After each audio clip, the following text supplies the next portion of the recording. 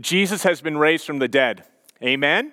My wife Jenna and I have been engaged while sitting on our couch as best as we can, and we are all in talking back to the TV from time to time. Now, to be fair, this isn't completely unusual for me. As a big sports fan, if the Oilers are playing, if my favorite basketball or football team are playing, I'm regularly yelling or saying encouragement to my favorite players. So it's a fairly normal thing, but that's a story for another time. For now, let's focus on the verse that we've been reflecting on this weekend. It comes from Deuteronomy chapter 1, verse 30.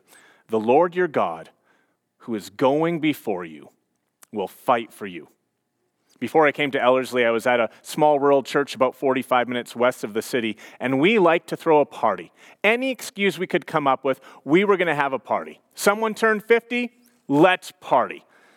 Our missionary partners were giving an update. Let's party. Bruce and Kathy's 4 growing kids have come back from all over the country. Let's have a party. But of all the events we put together, our biggest party was something called the Fall Feast. With about half of our church being farmers, we'd talk to them each fall, usually late September, and we'd say, when do you think harvest will be done this year? Because we want to celebrate and throw a big party. Our little church, we averaged about 60 people, and if you're thinking that's small, well, I'm preaching to nobody in the auditorium right now, so it was a lot bigger than what I'm staring at right now, would more than triple in size. It wasn't unusual for the Fall Feast to have 200 people at the event. We would invite our friends, we would invite family, we'd invite neighbors, we invited the local seniors group, we invited the youth, everybody. It was a great time to party and to celebrate the harvest. The church budget would cover about 75 pounds of turkey and ham. The church family would bring all the fixings, the mashed potatoes, the cranberry sauce, the homemade stuffing, delicious salads, pumpkin pie, cookies, brownies, food as far as the eye could see. What does this have to do with Easter? The Apostle Paul, who wrote a number of letters to different churches after the death of Jesus, spends an entire chapter talking about the richness, the beauty, the glory of Jesus' resurrection.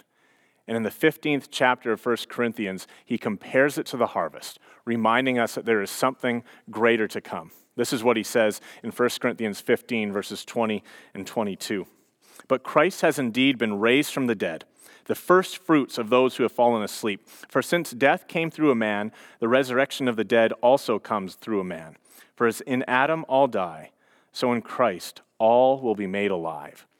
Jesus himself is going before us, and that gives us reason to celebrate. After the Israelites had escaped from Egypt, but before they got to the Promised Land, Moses stood before the Israelites on a number of occasions and would say to them, brothers and sisters, when we arrive in the Promised Land, when we plant our own crops, and right before we reap the harvest, we're going to take the first fruits and present them to God and to the priests, remembering that there is something greater to come. The first fruits was a sample of the very best the crop had to offer and would indicate the nature and the quality of the harvest to come. This became such an important part of the Jewish ethos, the Jewish culture, that the festival of first fruits was born. By faith, at the beginning of the harvest, a Jewish farmer would take the first part of his crop and dedicate it to God, believing his crop had been consecrated, set apart, and that something better was to come. After journeying through the wilderness, when Israel arrived in Canaan, they are to give their first fruits to God. And after journeying through the wilderness, when Jesus arrives in glory, he gives us the very best of himself, a taste of what's to come. It is in this resurrection of Jesus that we see the fulfillment of the First Fruits Festival, his resurrected body. Perfect, whole, complete, immune to sickness and disease, will never wear out, will never gain the quarantine 15, and remind us of a better day that is to come. It's Jesus himself who goes before us, and one day our perfect bodies will follow. His resurrected body, a taste of the future. That's our reason to celebrate, knowing that it's Jesus who goes before us and the best is yet to come. The second half of our passage is verses 23 and 24. And this is what it says. But each in his own turn, Christ, the first fruits, then when he comes, those who belong to him. Then the end will come when he hands over the kingdom of God the Father after he has destroyed all dominion, authority, and power. Do you see the progression that takes place in these verses? It starts with Jesus, then all those who believe in him, and then the captives. This is a picture of something called the Roman triumph. It sounds impressive, doesn't it? The first recorded Roman triumph was believed to be held in 20 BC, where the conquering republic came back to Rome in all its pomp and circumstance. It was first Caesar, then his army, then the vanquished foe. It looked something like this. The triumph began with Caesar, seated on an elevated throne, being pulled by 4 different horses. Behind him, the incredible strength of the Roman army, with breastplates gleaming in the sun, looking strong and powerful as a parade of people watched and cheered them on. Behind them, the vanquished foes, no longer wearing their armor, but rather dressed in rags with heads bound down, often chained up, walking in absolute defeat.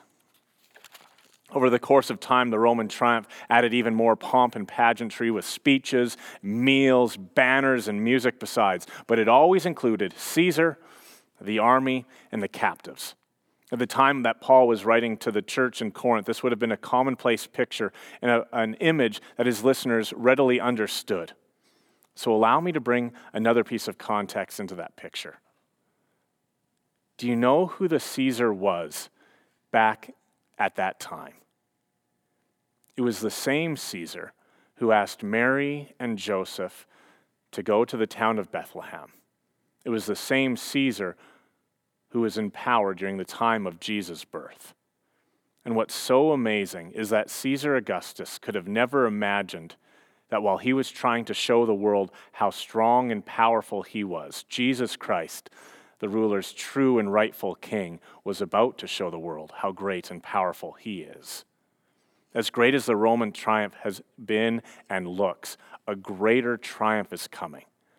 The return of our right, powerful, and glorious king, who will be whole, perfect, complete, never again subject to weakness or illness, suffering or pain, aging or death, leading us into glory in our resurrected bodies. This is the king who in the midst of the battle goes before us, the king who in the midst of the battle will fight for us. And I have to ask the question, what would it look like if we believed this was reality? I invite you to listen to Michael's story as he's in the middle of living out what it means to believe that Jesus is going before him. Paul was the man chosen by God to lead the expansion of the church from its Jewish cradle, centered in Jerusalem, to be a world-embracing, culture-transcending, history-shaping movement. Paul was probably the least likely candidate for that role. As a rising leader in Judaism after Jesus left the scene, he was doing everything he could to squash the influence of Jesus. Paul had every reason to not want to believe. And yet, he could not deny the evidence. He could not help but being impressed with the power and conviction in the lives of those who did believe. And he could not resist the personal encounter he had with the risen Jesus. And when he accepted that, it all came together. Some of us listening here today might be on the approach side of that hurdle, wondering whether we can really believe that Jesus rose from the dead. This week, we are starting an Alpha course online to help you explore some of those questions. Check it out at erbc.ca/alpha. So Paul led in establishing churches all across the Roman Empire, and he wrote more of the New Testament than any other writer. And the last book Paul wrote was to a young pastor as he was in chains in a Roman prison. Paul was in chains, knowing he would probably be executed as a power play to squash the Jesus movement. Timothy was definitely not ready for Paul to be gone. He struggled with fear, with insecurity, knowing he was not the apostle, and needing the foundational support of Paul. And in this letter to Timothy, Paul reminds him of the core things he needs to know. He writes things like, he starts his letter off by saying that God has not given you a spirit of fear, but of power and of love and of self-control, control of your thinking. But he knows that Timothy won't always feel that. And then he says this, the core of what Timothy needs to remember. Remember Jesus Christ risen from the dead. Remember Jesus Christ risen from the dead. Yes, I know that's the message that got me here where I am, chained up like a criminal, but because we know that Jesus rose from the dead, we know that the word, the truth, the hope, the love of what God did for us in Jesus, for everyone, cannot be chained. So Timothy, go for it. You can't stop the spread of it around the world, and you can't stop the power of it in your own life. The one thing we need to tell our hearts when life becomes a battle and it feels like a losing battle is remember Jesus, risen from the dead. Why is the resurrection of Jesus the one thing? Well, let's go back to that resurrection chapter that Dave referred us to earlier, 1 Corinthians chapter 15, one of Paul's letters. The chapter that says the good news is simply this: Jesus died, just like the scriptures have said he would. Jesus rose again 3 days later, just like it was promised in the scriptures. That's all we need to know in the battle zones of life. He is the one who has gone before us, as Dave said, as the first fruits. He is the one who in the resurrection has fought and won the greatest battle and every battle that comes to us. He's the leading general in this parade, and we are in the parade. And at the end of the chapter, Paul makes this promise that when the parade is over, when Jesus comes to wrap it all up, what we will experience is the ultimate truth of the resurrection, that death has been swallowed up in victory. Oh, death, where is your victory? You have lost. Oh, grave, where is your sting? It's been defeated. The sting of death is sin. The power of sin is the law. But thanks be to God, who gives us the victory through our Lord Jesus Christ. He not only goes before us, he has fought and won the ultimate battle against us. He has fought and has won the battle on 3 major fronts. Let's just review those really quickly. Number 1, in his resurrection, Jesus won the battle against the real enemy of our souls, the one who sucked us into this mess, the one who we live under as human beings because we got sucked in by him, the evil one, Satan. 1 John chapter 3 says this: the reason the Son of God appeared was to destroy, to neutralize the work of the evil one.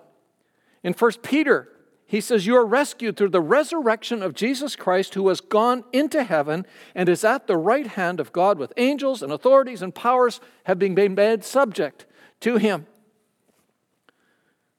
So the one thing we need to know, as John says in 1 John chapter 4, he who is in you is greater than the one who is in the world. Number 2, he has won the victory over the sin which I was born into and born with, an inherited condition of my heart. It was religious Paul, who was a model of human goodness according to the law of God that he thought he was to live by, at least so he thought. But when Paul met Jesus, he began to see his own heart in a different way. And he began to realize the way he'd been living in denial and trying to prove himself. And it actually led him into this funk, a deep funk. He describes it in Romans chapter 7, which ends with this huge statement of, well, it almost sounds like defeat. Wretched man that I am, he says, who will deliver me from this body of death? But it's not true defeat. He can only admit the depth of his struggle in his heart because of what he has come to live in. The next line, he says, thanks be to God. Through Jesus Christ our Lord, I have won. He has defeated the penalty of my sin. By his Spirit in me, I can have victory over the power of my sin. And because Jesus has gone ahead of me, one day I will overcome the presence of any sin in my heart. Number 3, in Jesus' resurrection, he has fought and has won the one thing that came into the world as a result of human sin, death. Death itself. In Jesus' literal, physical, bodily resurrection from the dead, Jesus has won it all. Not just physical death, but the ultimate death, separation from the presence of God.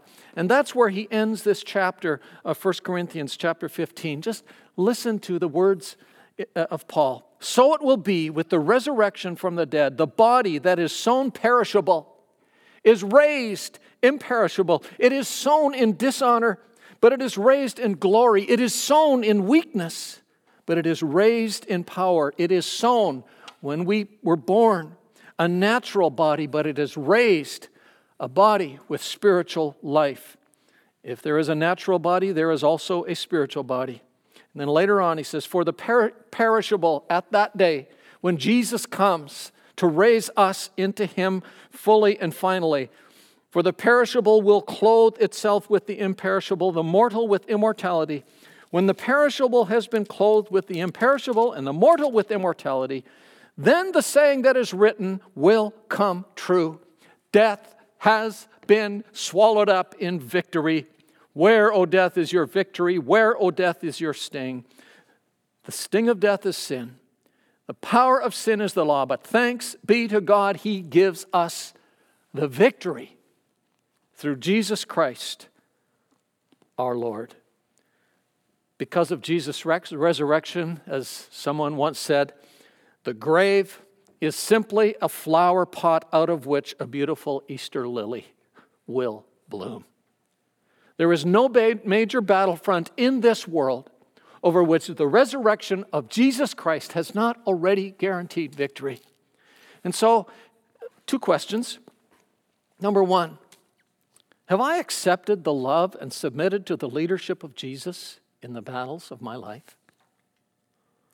You see, he only wins for me if I have allowed him to claim me, all of me. Have you allowed Jesus to claim you for himself? Number 2, am I allowing that victory to define me? To define what I think about, what I see in everything that comes at me in life? I was powerfully touched this week by a telephone call that LaDonna made to one of our dear Ellerslie women who knows that she will soon be losing her long-fought physical battle with cancer. A battle that has caused her to lose a lot more than just physical health. She's a woman whose lifeline the last 5 years has been to be with God's people in church on Sunday at Ellerslie. Now she's isolated at home, able to have physical contact with only a very few family members. And so LaDonna gave her a call this week. She was so thankful for the call and appreciative of what she had. And then in talking about her big sadness at not being able to come to church, she said, in a tone of voice that LaDonna said was almost cheery, filled with hope. She said, this Sunday is Easter Sunday, and it's my birthday. And knowing her, when LaDonna told me that I couldn't help but ask myself, oh dear, what if? What if? She is living to the end in light of the truth of the song that we heard earlier. Then came the morning that sealed the promise. Your buried body began to breathe. Out of the silence, a roaring lion declared, the grave has no grip on me. Jesus, yours is the victory. That truth is not invalidated by the battles of life. It is the validation that my battle does not have to define me nor determine how I see today. I have also been moved, as I had the privilege of journeying the last 2 years with someone who is giving herself to live in daily life, in the victory of Jesus' resurrection life, even though at many times for her life is a battle. Let's listen to Tina as she tells her story.